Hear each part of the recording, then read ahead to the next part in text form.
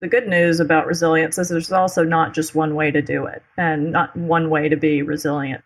Probably the best way to think about it is it's like success. It's an outcome. It's not a trait. You're listening to Dr. Meg Jay. Meg is a clinical psychologist and associate professor at Virginia University and a nonfiction writer. In her latest book, Supernormal, Meg reveals the secret world of the family heroes, those who soar to unexpected heights after childhood adversity. Meg's TED Talk, Why 30s is Not the New 20s, has been viewed more than 10 million times.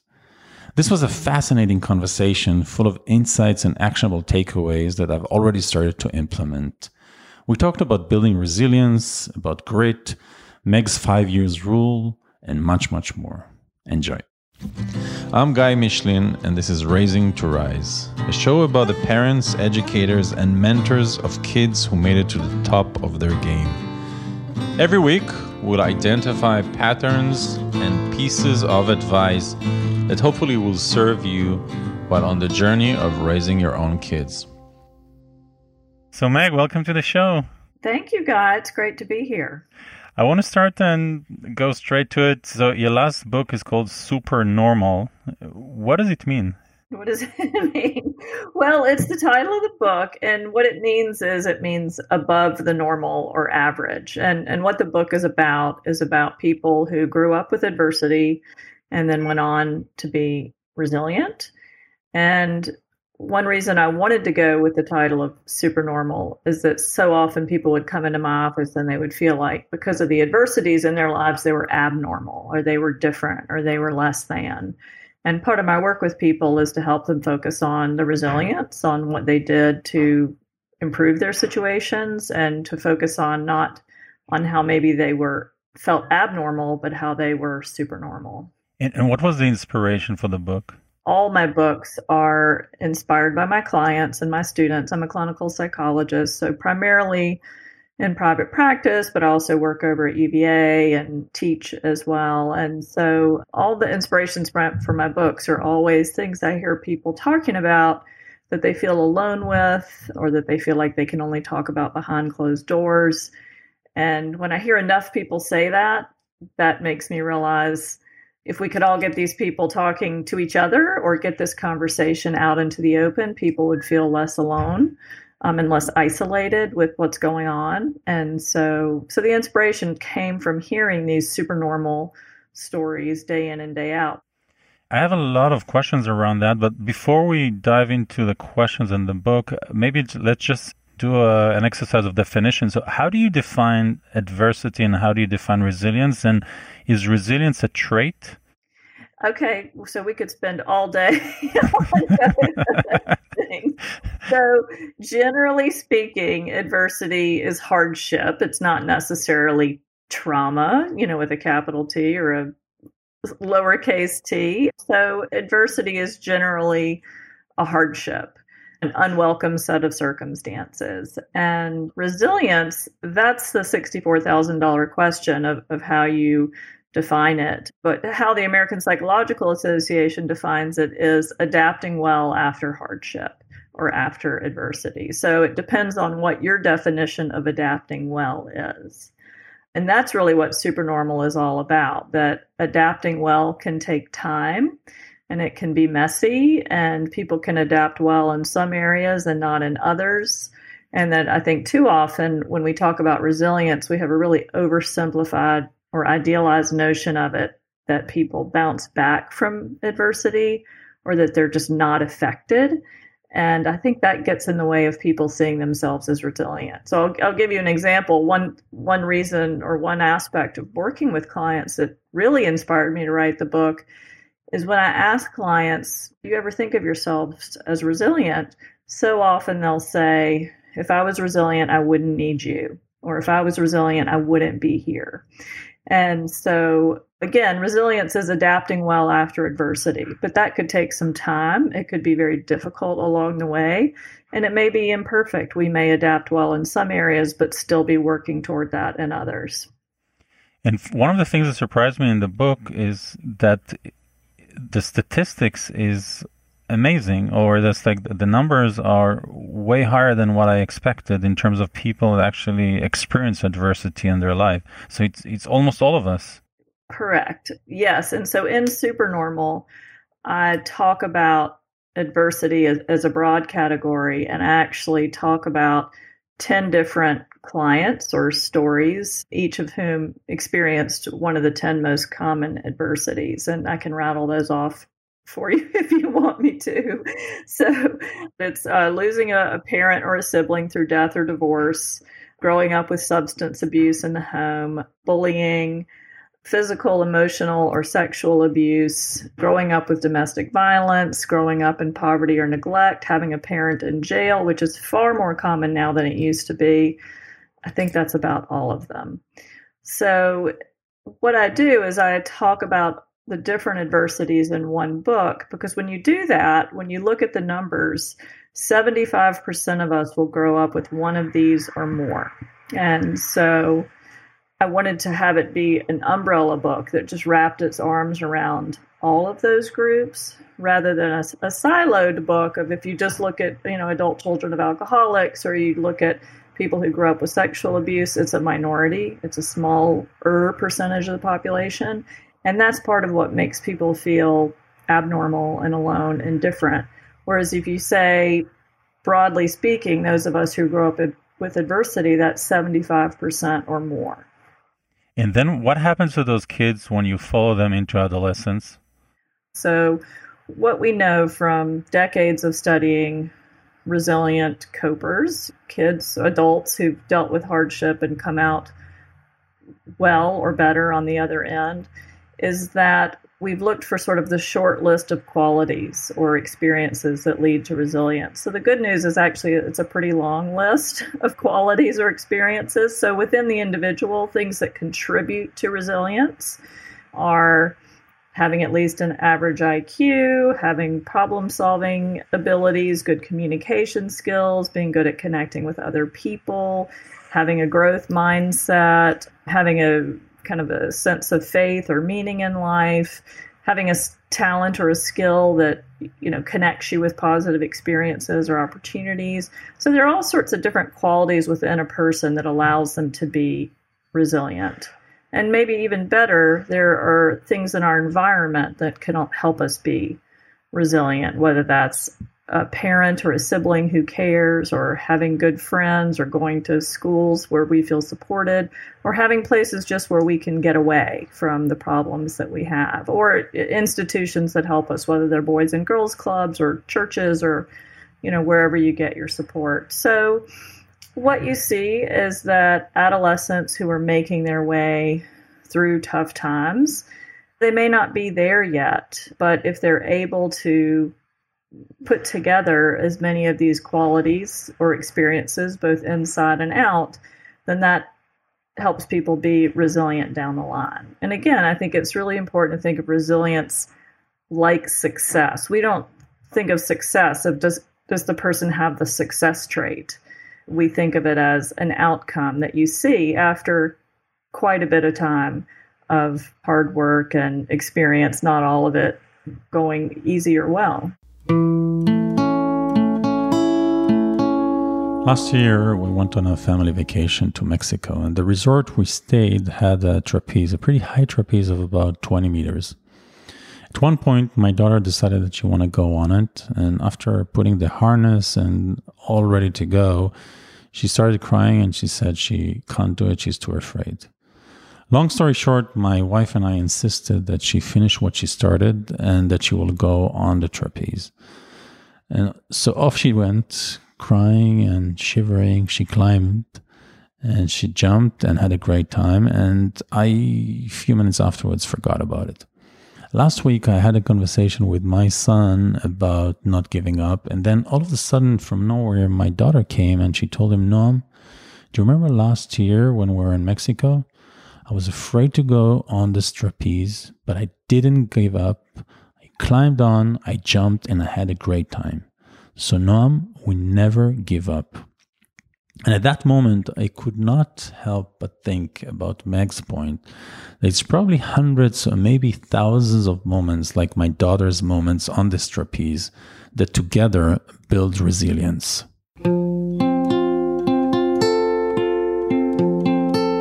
So what, practically as a parent, what can I do to help my kids build resilience? I think it's understanding that different people will be resilient in different ways for different reasons. And so you have to look at what are the strengths my kid has, what are the strengths my community or my family has, and to facilitate those rather than worrying about covering a list of qualities that may not be as available to you or that may not be as relevant. I guess it's a good transition to the scorecard that I shared with you, because a lot of the things that you just mentioned, like communication skills and growth mindset, I have it on my scorecard as part of what I see my role to help my kids develop. And so do you have any advice on how practically I can help my kids develop those traits? I mean, I understand that one thing is to observe what they have and try to encourage it.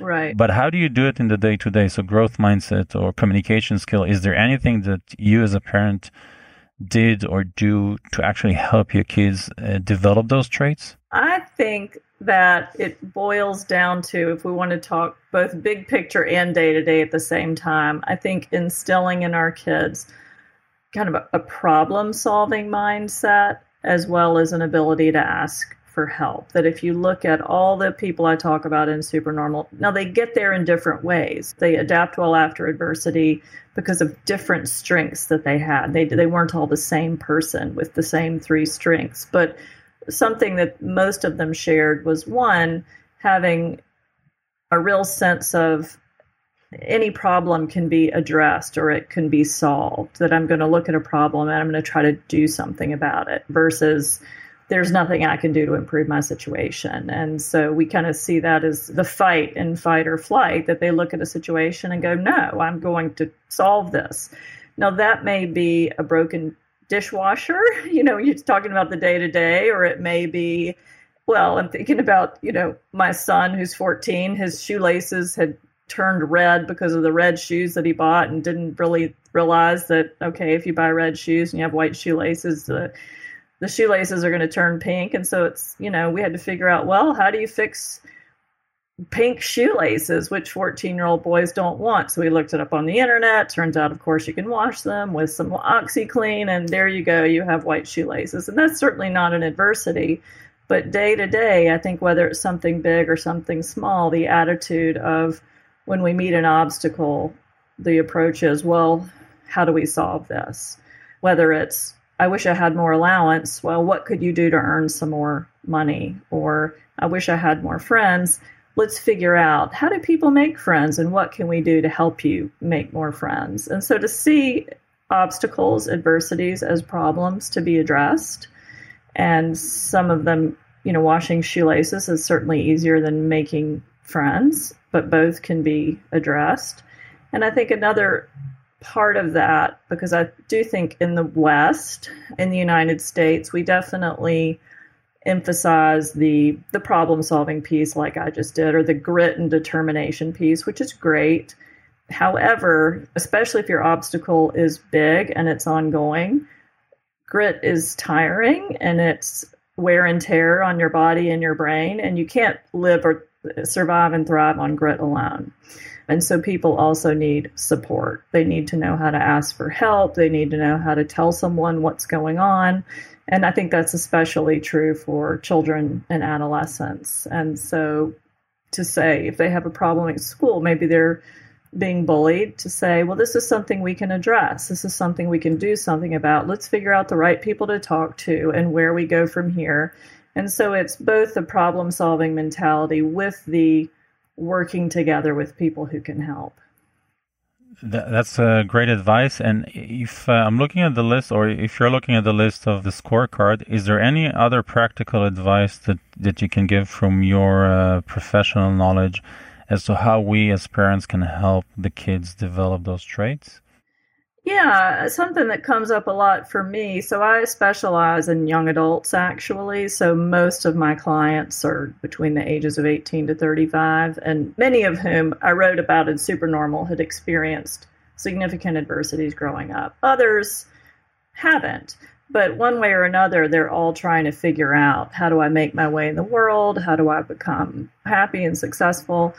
And something that I have learned through working with young adults is that people who get to their teens and 20s who have that sense of, I figure things out, I make things work, problems or situations that can be solved, they tend to do better. And so one way to think about that is that when we're parents, I know we want to be great parents and do everything for our kids, and making them happy makes us happy, but it actually doesn't make your kids happy down the line to get to 20 or 25 and they don't know how to do the day-to-day. I used to be an Outward Bound instructor, so maybe it's the old Outward Bound instructor in me, but I generally parent with the 5-year rule. And if there's anything I would like my child to be able to do in 5 years, then they need to be doing it with me now. What do you mean by that? Okay, so my kids are 7th and 8th grade.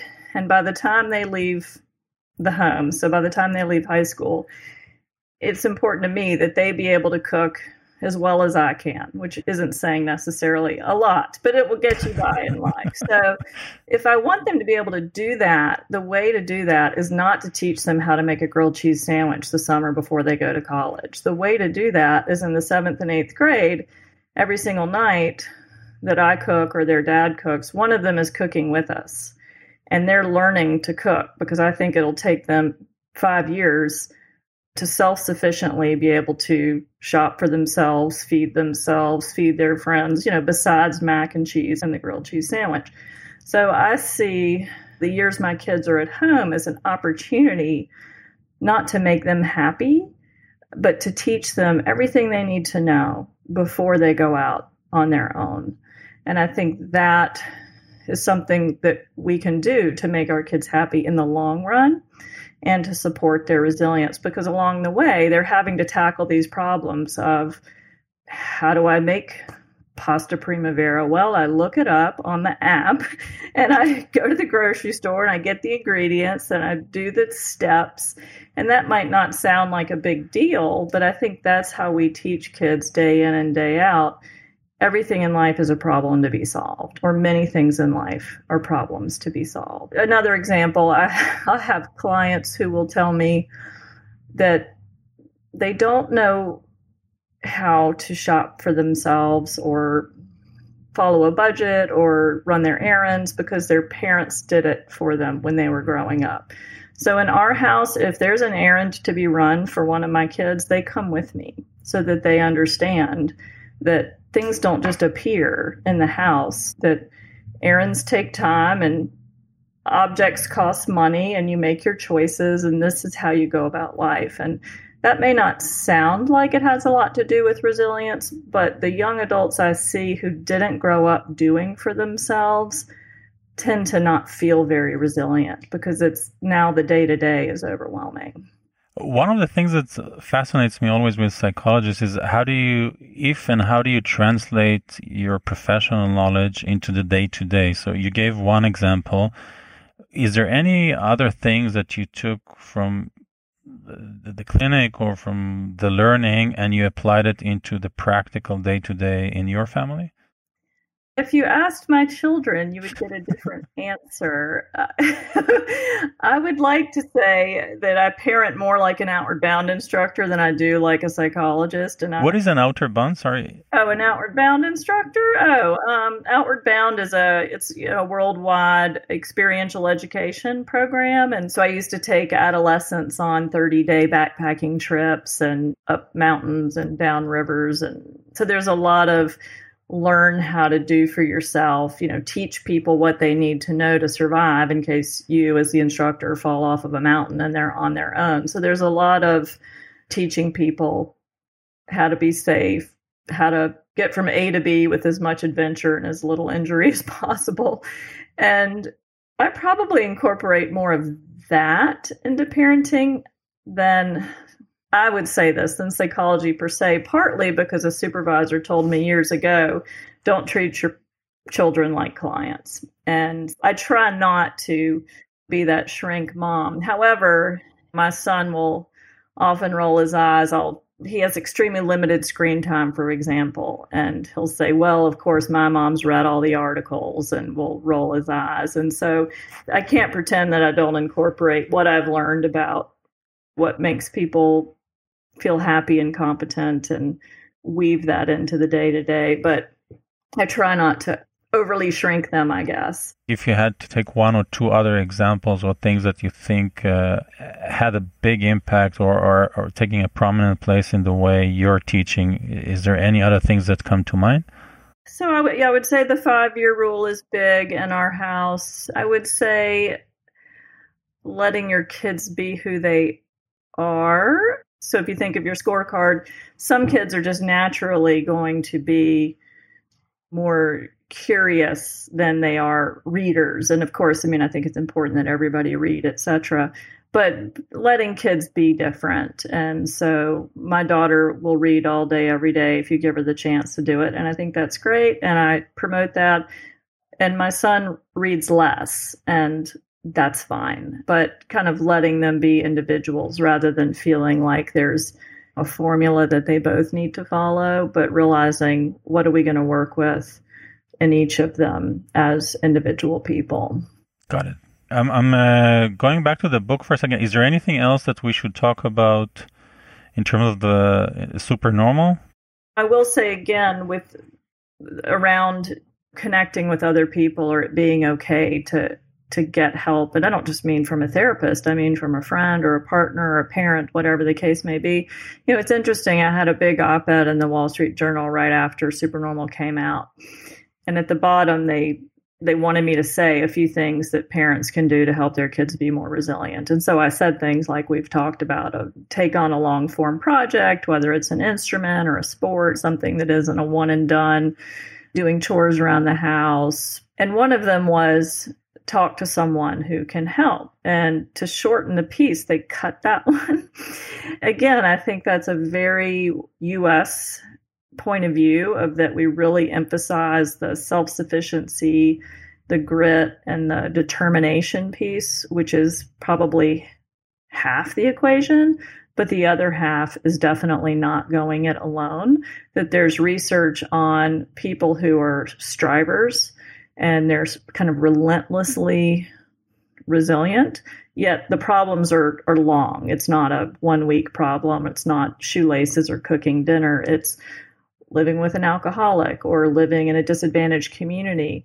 And that over time, that sort of resilience, that kind of determined striver form of resilience has its negative health outcomes. It's stressful on the brain and the body to always be overcoming something and to never give yourself a chance to just talk to people about what's going on and to not have to go it alone. That it sounds cliche, but there's just as much research out there about the power of talking and connecting with other people and getting support, and how that leads to long-term resilience in terms of better health and mental health outcomes, about how that helps people be resilient over the long run, as how grit helps us be resilient more in the short run.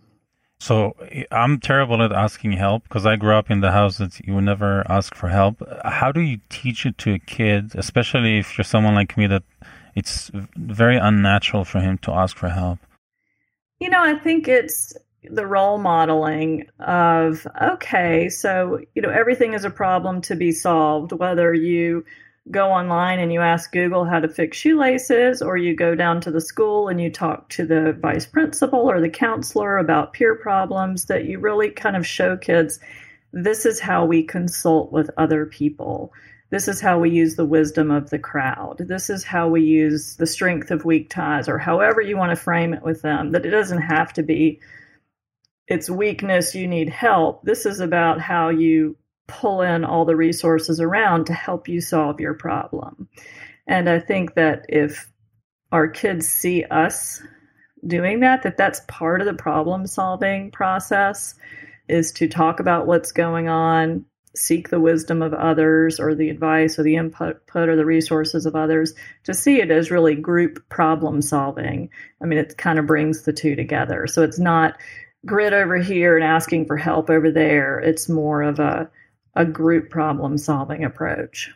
So the change needs to start from us. If I don't have it, or I tend not to ask for help first, I need to change this in me and then to role model it. I mean, I think that can only help. I think when our kids see us, how do we approach problems? I mean, that's cool if they see when my dad has a problem, he digs in and never lets go, and he, won't let up till he's solved it. Great. That's one way. But if you have 20 years of problems, you're going to wear yourself out doing that. And so letting them see, well, when my dad has a problem, he decides he's going to find a way out, and he asks for help, and he leans on other people and asks for good advice and uses the resources in the community. That's a more sustainable form of resilience than determination alone. As I mentioned, I grew up in a house where asking for help was considered to be a weakness. And so till this very day, it's very hard for me to ask for help. About 2 years ago, my wife fell ill, and as a result, we had to reach out to friends and family and ask for help. And I have to say that I was amazed by the love, kindness, and overall support that we got. To the point that I'm not sure we would have been able to go through those challenging 2 years without this support. And that's Meg's point about resilient people being able to reach out and ask for help really hit home with me. And I'm working hard to teach my kids that it's not only okay to ask for help, but it's actually an important skill.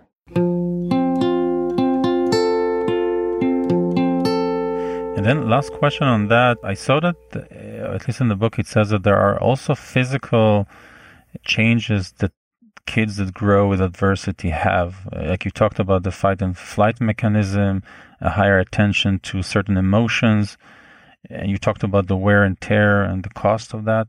Can you elaborate a little bit? What happens to our body when we grow up into adversity or we experience adversity? Yeah, so this really underscores what I've been talking about of why you can't live on fight or flight alone. That's a short-term strategy. And so fight or flight is the body's defense mechanism when we experience or we think we perceive danger or uncertainty, which is also perceived as danger. When our brain perceives that, whatever that is for us, so it could be a bear, but it could be a bully at school, or it could be a scary parent's voice when they've been drinking too much, or anything, that our brain goes into fight or flight mode. And the brain doesn't differentiate between a bear and a scary parent's voice who's had too much to drink. Either way, it's alerted the same. And so when we go into fight or flight mode, our amygdalas are signal, stress hormones are released, and that allows us to go into that fight or flight mode. But this is supposed to be a short-term strategy to help us run from a bear. The problem with most of the adversities kids grow up with, the ones that I talked about, whether it's, having an alcoholic in the home or a mentally ill sibling who throws plates, or living in poverty or living with domestic violence, or having a parent in jail, none of these are one-time stressors. They're day after day, night after night stressors, often for years. And so what you have are kids who are growing up spending many days, if not more days than not, in fight or flight. So they become overexposed to their stress hormones, which over the long run damages our brains and our bodies. So it makes us more susceptible to all the leading causes of death, to mental health problems, substance abuse problems, you name it. Because we're not designed to be living with chronic or cumulative stress like that. So that's one reason why resilient children, adolescents, adults, they don't just fight their way through it. That's part of it, but that's a short-term strategy. They also have other strategies. The flight piece, which we never talk about, is important, and that can be getting away from the problems that are in our lives or creating some distance or some space, whether that's small or large, just finding a way to get away from the stress that we may not be able to change in the moment. And that's also where the getting support and help from other people comes in, because just the way that stressful relationships trigger fight or flight, soothing, helpful, supportive, safe relationships calm our bodies down. For the last part, I have 4 questions I ask all my guests. Okay, I'm ready. So the first one is, how do you define success as a parent? That's a good definition. Freud, I mean, I'm not fully behind everything Freud ever said, but Freud said something like work and love, love and work. That's all there is. And certainly with the age group I work with, and I would say it's very similar where I am in my life, that most of our day revolves around work and relationships. And if my kids, they feel competent and satisfied with their work and their relationships, then I think most of life will follow from that. And so I guess success for me as a parent would be raising kids who felt good about their work and their relationships. And I think the rest would come. I mean, it's tricky because I think, and I may be veering slightly off topic of your question, but I do think it's difficult because I don't think parents can get too hung up on seeing their children as their success, because then you put a lot of pressure on the kids to feel like their ups and their downs are ups and downs to their parents and how they feel about themselves. And so I think it would be great if my kids feel happy and successful in work and in love, but I don't see that as my success. So when you look back when the kids are 20 or 30 and you would ask yourself, did I do a good job as a parent? How would you measure that? Okay, so what if I flip this on you we're just going to get, radical out of the box here. Yeah. And said, what if you didn't ask yourself that? Like, what if you didn't see your kid's life as your success or not your success? That's a great question. I guess the whole podcast started because I see it as my role to help them develop a certain set of traits and to become competent and happy when they grow up. I never thought about it. Is it actually my role? I guess I always thought about it as my role. Right. Well, no, I mean, of course, I agree that it is my job to try to be a good parent. Yet, I would also challenge myself to not get too bound up on having my success be tied to what I perceive as my children's success. Because not just because I need to have a sense of whether I feel like a good parent no matter what happens, but more from their end. So let me put it to you this way. I have clients who come in and tell me, I could never tell my parents that I'm here. They would just be devastated if they thought I wasn't happy. And so I don't think that's what we want, right? That kids feel like, well, I have to do great or my parents will be crushed. I mean, I tell my kids all the time if they thank me for something, whatever, making hot chocolate and I say, oh, this is my most important job. So I agree with you. I mean, parenting is absolutely my most important job. Yet I don't want my kids to feel like they are my success or my failure. Got it. I think in the last 20 years or so, parents have been more interested in being good parents. I mean, that may be a gross oversimplification, but I was a kid of the 70s and, I was raised in front of the television and, my parents were smoking and drinking and, doing none of the things that we now know you're not supposed to do. Right. And we all came relatively okay. So I'm not suggesting that. I'm saying, my kids are not raised in front of the TV and I'm definitely not sitting around smoking and drinking. So we're all more invested in parenting, I think, than people used to be. And I think that's only to the better. I mean, my clients today versus 20 years ago, they like their parents. They want to hear their advice. They feel connected to them. They're not just like, I'm out of here. I'm moving cross country and maybe I'll call you once a month. And I think that's really great. Yet, I do think that I hear more often from clients how difficult it is maybe to tell their parents something isn't going well, that their parents will feel that they've done something wrong, versus seeing, hey, I mean, life isn't going to be perfect and my kids are going to struggle. It doesn't mean that there was a gap in my teachings. It just means life's going to have its ups and downs. Okay. The second question is, if you could choose the next guest on the show, who would that be? I don't know if it's directly relevant to your podcast, but a book I just love, and I recommend to all my young adult clients is So You've Been Publicly Shamed by Jon Ronson. Are you aware of that book? No. So it's a great book, fun read about public shaming and kind of the Twitter takedowns and sort of the role of social media and how we can make a mistake, sometimes a big one, sometimes a small one, and how the consequences can be enormous now, really largely because of social media has allowed public shaming not just to happen in the court square, but on a global level. And I love the book because it's a really fun read, but it also, I often suggest that clients read it because I think it does talk about resilience to a certain extent. It helps people learn that from the stories of others, that things can go horribly wrong for somebody over something small they did or over something big and stupid that they did. And everybody can know about it and everybody can pile on about it, but life goes on. You find a way to just wake up another day and keep going. There's just something about the book I think is really special in that it kind of has that message of, it has people confront their worst fears through the book. Okay, I'll buy it today. If you could rewind the clock and raise the same kids again, what would you do differently?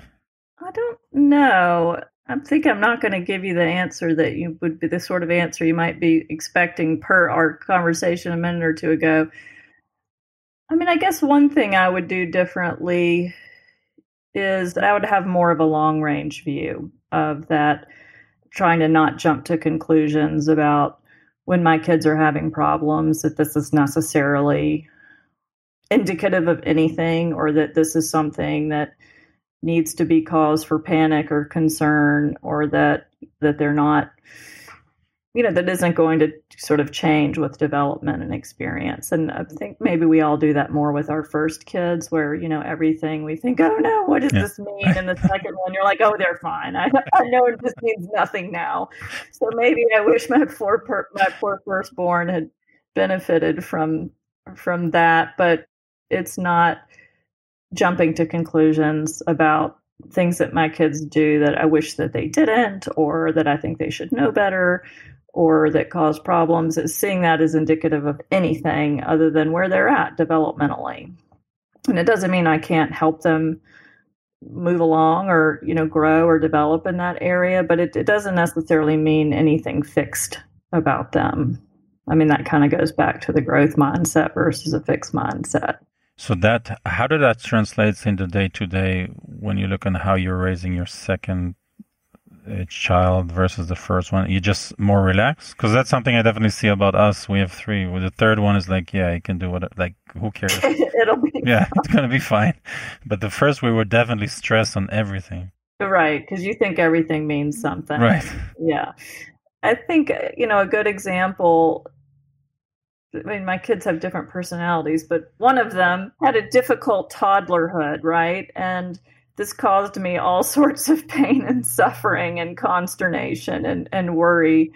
And I could have never, if you had asked me when that child was 2 or 3, if they would be where they were at 8 or 9 or 10 or 11, I would have never said yes. That I could never have imagined how much better things were going to get, or how much growth and development and change was on our side. And so I wish, of course, I'd been able to see into the future, because I would have been less stressed and I probably would have been a better parent through all of that, knowing that I don't need to panic. This doesn't mean anything, that toddlers can be difficult. There's another thing. I'm sure somebody said this, but I don't know who it was. I saw it on the wall of a colleague of mine's office, but it said something about when something goes wrong with your kids, to see it not as misbehavior, but as struggle. So I think most times kids who are doing something, quote, wrong or bad, they're not trying to misbehave. They're showing you where they struggle. And to sort of to see that as, oh, these are areas to address, or areas where my child needs help, not areas where my child needs punishment or necessarily even correction, as much as this is where my child is struggling. So what would be an example? Let's say they hit someone at school.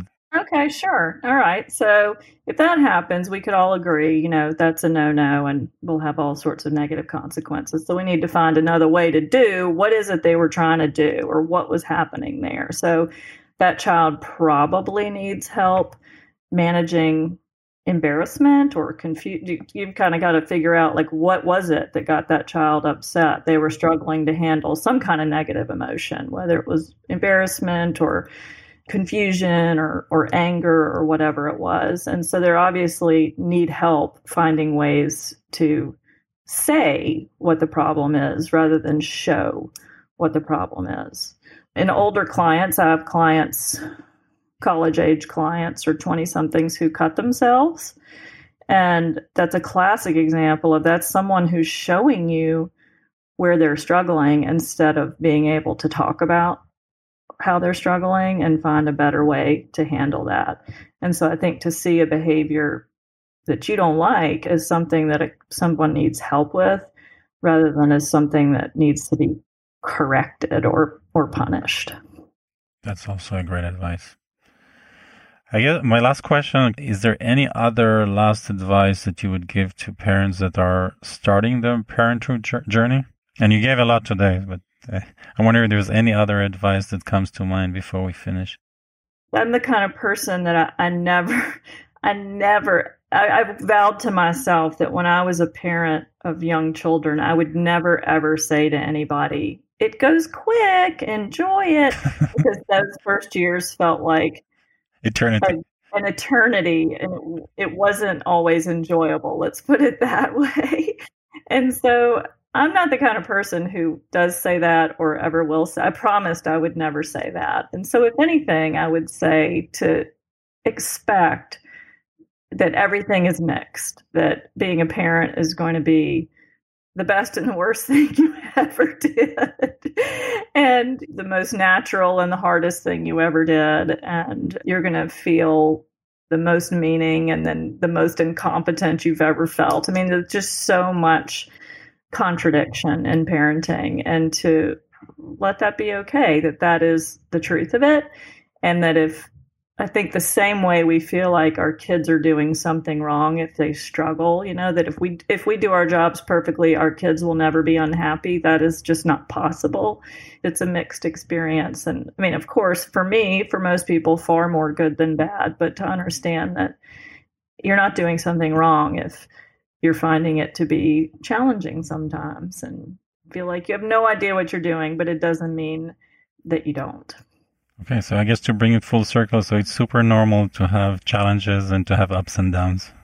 Absolutely. Absolutely. And I think we can show, whether we're talking about our 20-somethings or whether we're talking about kids with adversity or whether we're talking about being a parent, that there are always going to be ups and downs, that life is mixed, there are problems to be solved, and then it helps if we try not to go it alone in those areas. Meg, so thank you very much. This was great. My pleasure, Guy. It was great to meet you, and I enjoyed chatting. Same here.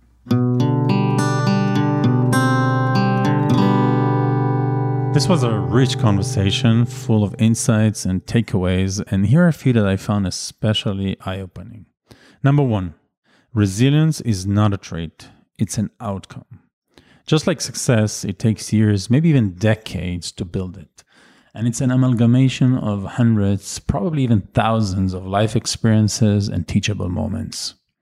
Number 2, the key to developing resilience is having a problem-solving mindset and the ability to ask for help.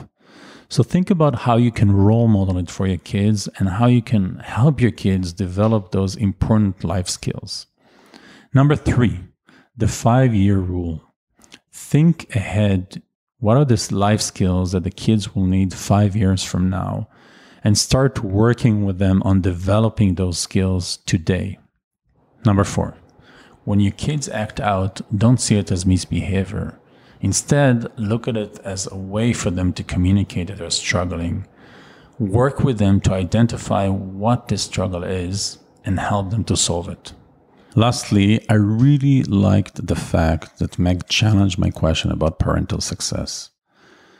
Meg brought up a great point that we should be very careful not to tie our success as parents to our kids' success, and especially careful not to make the kids feel like they have to be happy, otherwise we'll be crushed.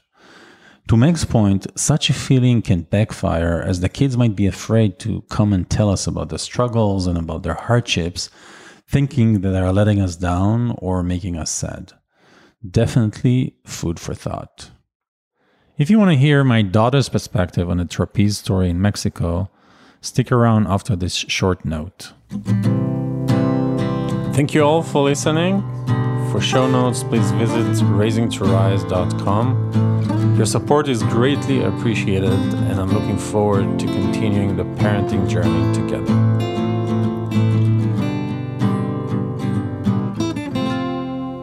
Alma, shalom.